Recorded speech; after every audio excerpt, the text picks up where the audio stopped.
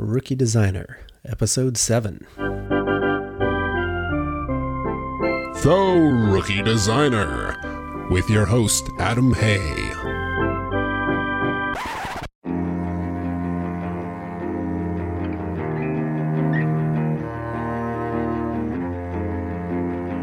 Let's take a look at the starting lineup.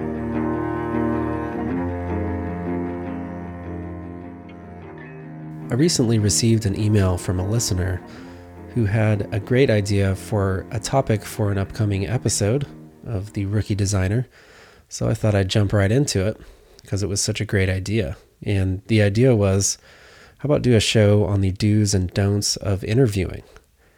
And I figured, well, this is something that everybody is going to have to deal with at one point or another, so why not cover it? It's also a subject that, it's kind of ingrained in your brain from the time that you're first in school to when you're leaving to even sometimes afterwards. And because of this, people tend to maybe think they know all they need to know about it and not revisit the subject, even if they do have an interview or they're applying for jobs. So it's a good thing to come back to once in a while, and things change over time. And with the way the market is these days, you really got to stay on top of things to be able to sell yourself and get that job instead of the hundreds or thousands other people that are vying for the same job. So I thought this was a great topic, and thank you again, Dana, for sending in that email. Dana is actually an interior designer, which I thought was pretty cool since we talk mostly about graphic design on this show, but apparently it reaches a broader audience, which is great to hear. If anyone does have great ideas for a show topic, don't hesitate to send it in. You're just making my job easier. I want to cover topics that everyone wants to hear about, so if there's something you want to hear about, definitely let me know.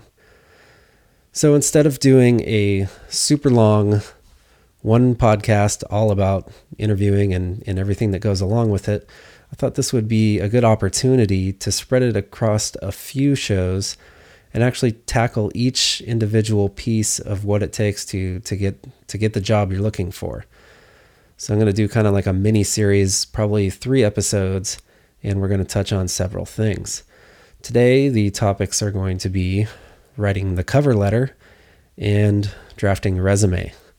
2 very key components, obviously, because you won't get the interview if you don't do well in these 2 areas. So that's the topic for today, and let's jump right into it. So the first thing we'll talk about is the cover letter. Now, a lot of emphasis is usually put on the resume, which is a good idea, but you got to remember that the cover letter is actually the first thing that these people are going to be looking at. It's your introduction to them. So in a big mistake that I think a lot of people maybe make is actually sending in resumes without a cover letter. And that's a perfect way to get the employer to throw your resume in the trash.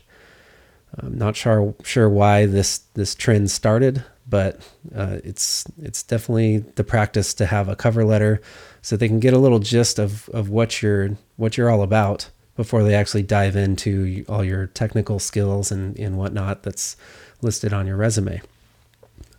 So definitely never send in the resume without the cover letter. So the basic structure of a cover letter. The first paragraph of it, you're going to be introducing yourself, maybe some of the skills that you would attribute to why you should have the job that you're applying for.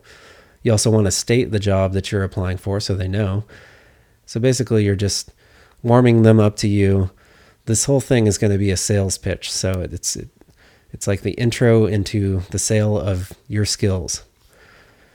The second paragraph, you kind of outline your experience and your skills, and you want to highlight those that are related to the job that you're applying for, of course.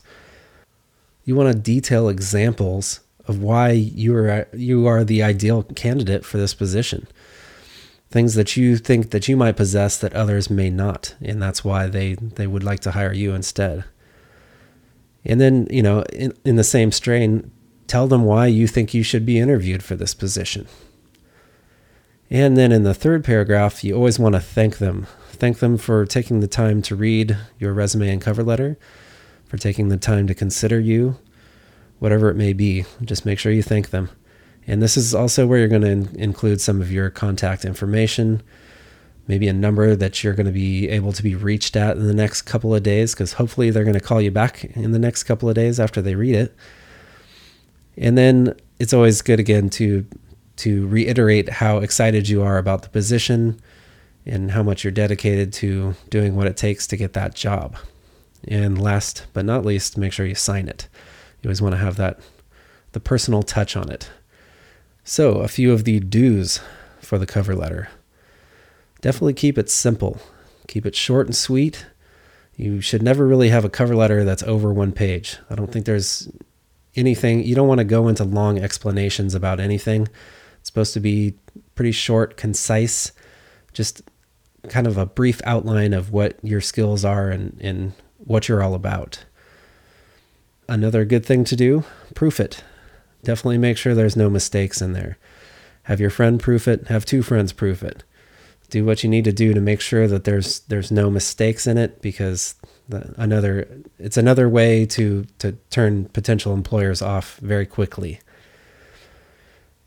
Tailor it to the specific job that you're applying for. If you're applying for a video editing job, you obviously don't want to have too much information about how good you are at print design. It's really not that important in getting that job. So you want to highlight all the skills, all the job opportunities that you've had, all the experience that you have for the position that you are applying for. A good thing to do is speak to the requirements of the job, whether you know the exact requirements of the job you're applying for, or sometimes you can just take a guess. Say, for instance, again, you're applying for a video editing job. You're pretty much going to know the responsibilities that go along with having that job. So when you're pointing out your skills, kind of tailor them to the things that you think that they might want to hear, for the position that you're applying for. Again, putting the job title that you are applying for is a good thing to do. And also finding out who is actually going to be reading this letter is a good thing to do, because you want to address the letter directly to them. Tell them how you heard about the position. It's just a good thing in introducing yourself to them and how you came about finding the job. Basically, again, the whole thing is just selling yourself to this potential employer.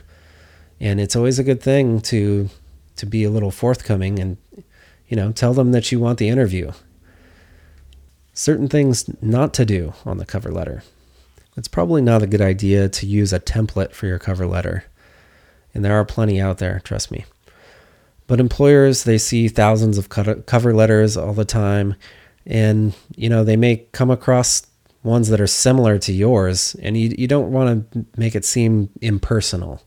And that's what it will seem like if you have something that was basically made by someone else and you just kind of plugged in your own information. So it's a good thing to stay away from the templates and actually just try and write the whole thing by yourself. And it's really not that hard. You should never send the resume without a cover letter. We covered that already, but just to reiterate, that's not a very good thing to do.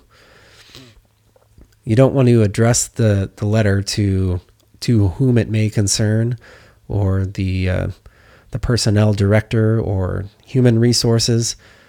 I mean, these are last-ditch options. If you can't find out who the person is that you're sending the letter to, you might use this. You might actually just leave it out instead and just start with the body copy. But it's always, as I said before, it's a better idea to find out who's going to be reading it and address it to them. That kind of catches their attention more. You also don't want to include sentences such as, "Enclosed you will find my resume," or "As you can see, the resume is attached," or "In the attached resume." These people can see that there's a resume attached to it, so I don't think you need to point that out to them. They're pretty smart people. And basically with that, you don't want to waste space. You have 1 page to wow this employer and make them want to read your resume and make them want to give you an interview. So you don't want to have any long-winded sentences that really aren't necessary to the whole process.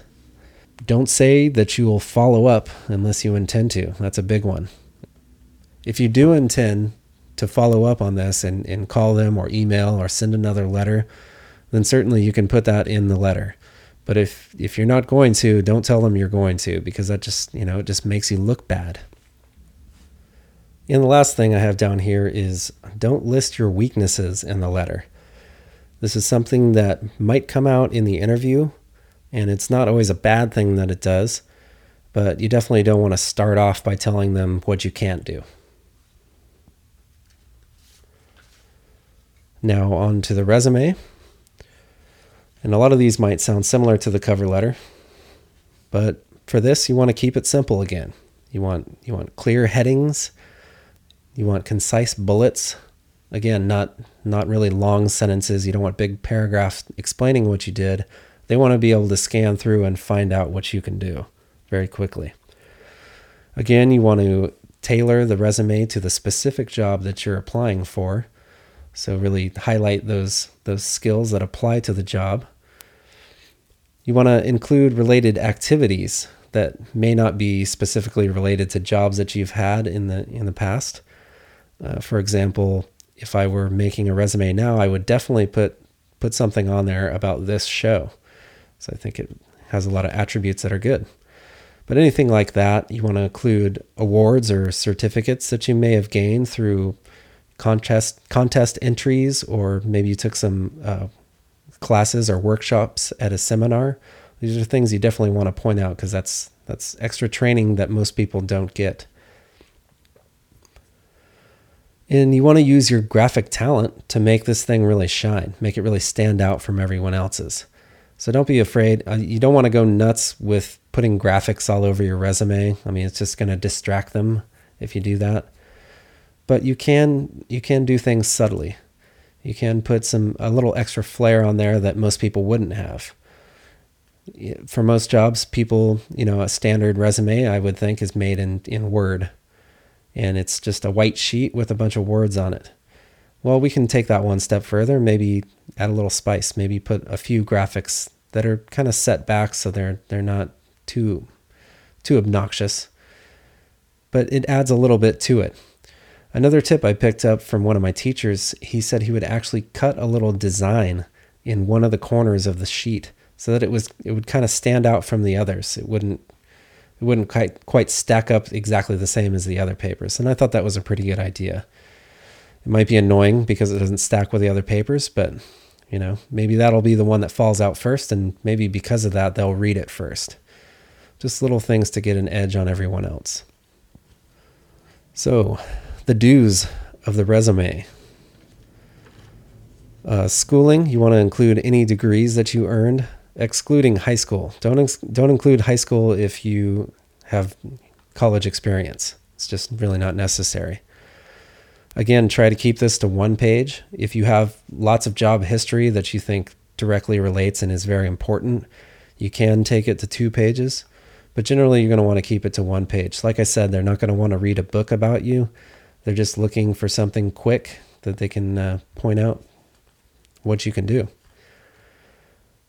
List your job history with brief descriptions of your responsibilities. And again, tailor that to the job that you're applying for. If you have things that you've done in the past that directly relate to the position, definitely put those in there. Maybe leave out some of the things that aren't so related. If you're changing fields, stress skills that transfer to your new position. If you're in print and you're trying for a job in video editing, well, Photoshop is something that you're going to use in both of these jobs. Even though it's not being used in the same way, it's going to be used, and you already have those skills. So be sure to point that out. And with that, you want to summarize the software that you're familiar with and how long you've used it. In our field, this is a very important thing, how well you know the software that you're going to be using. And it's a good idea when you're listing your job history to point out anywhere where you might have had increased responsibility for a certain job.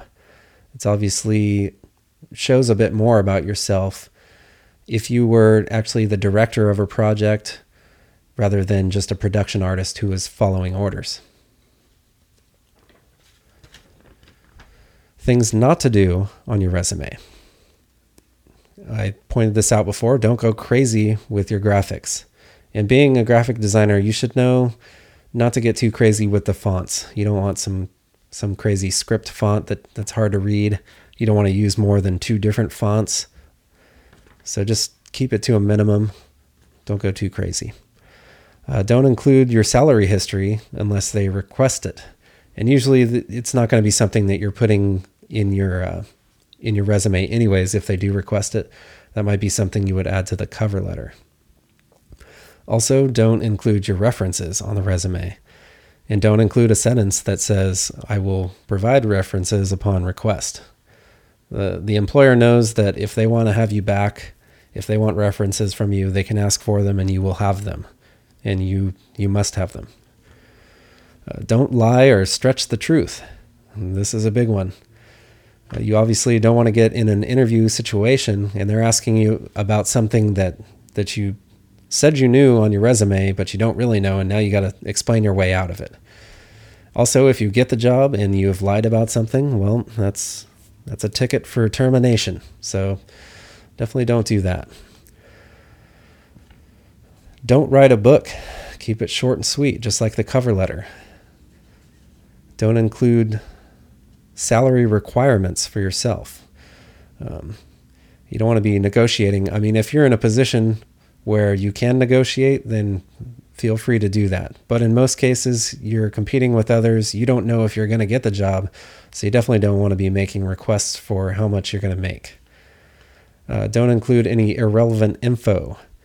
It sounds like an easy one too, but sometimes you can kind of get off on a tangent, and you want to make sure that everything is directly related to the job that you're applying for. Don't include any items or activities that may have negative connotations. A good example of this is political association. You don't want to give them any fuel for not hiring you for the wrong reason. So don't include, political preferences. Don't include your gender, your age. None of that has anything to do with getting the job, so they don't need to know it. Don't fax your resume in. This could be a disaster just because of the way that it looks. The quality of faxes, and you don't want to send something in that maybe they can't even read. That's going to turn them off immediately. Don't be vague about your past job duties. Employers already know, general tasks of a designer. If you list that you were a video editor, they know basically what you did. So they want to see some specific details of what you were in charge of, different tasks that you had to handle in that job. Now that's what I call a rookie mistake. Our tip today might seem a bit simple, but it's something that you always have to remember. The spell check and the grammar check on your applications are there for a reason. And I find myself doing this sometimes as well. I'll just kind of forget, You always want to run the spell check, the grammar check, before you get that final version put out. There's nothing more embarrassing than spelling errors, especially in a cover letter or a resume. We are designers. We're not known for spelling well, but still, it all goes with the professionalism. And there's no excuse not to do it. There's plenty of resources in addition to the tools that are in your applications. There's plenty of stuff on the web. Even with the newest version of Tiger, you have a dictionary and a thesaurus at the touch of a button. So there's absolutely no excuse to leave spelling or grammar errors in your writing. So just keep that in mind.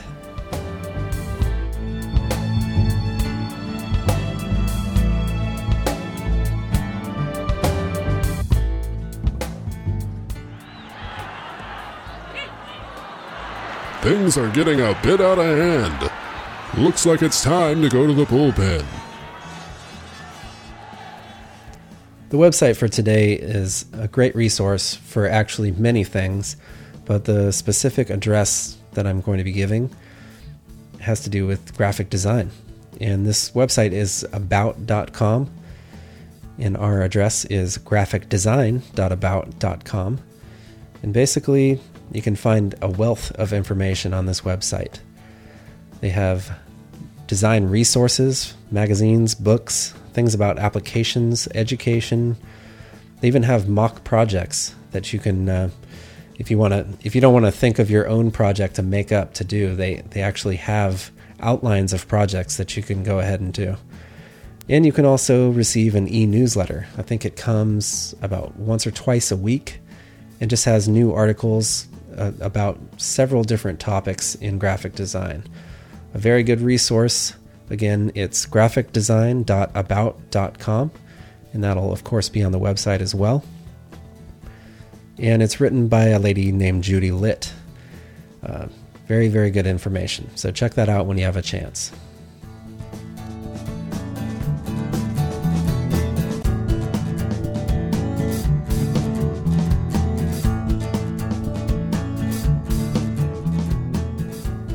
So we covered the cover letter and resume writing. There's absolutely tons of information on the internet that applies to both of these topics. And a lot of the research that I did came from simply punching it into Google and finding different pages. You will find some conflicting information, but for the most part, everybody's on the same page as far as these things go. In the next episode, I will be covering portfolio creation as well as demo reels, two also very key things in getting that job that you want. I will be posting some of the websites that I researched for these topics. They will be on the website there in the show notes.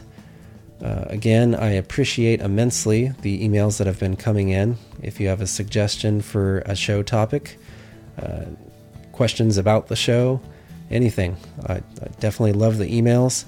And better yet, post a comment up to the website so that everybody can see it and maybe reply or give their own thoughts. The forum is in the works and hopefully will be up in the next couple of weeks. I know I've said that before, but I promise this time it really is getting close. And hopefully there will be a couple of different enhancements to the website. So be sure to keep checking back for that. That one's high. It's got the distance. It's out of here.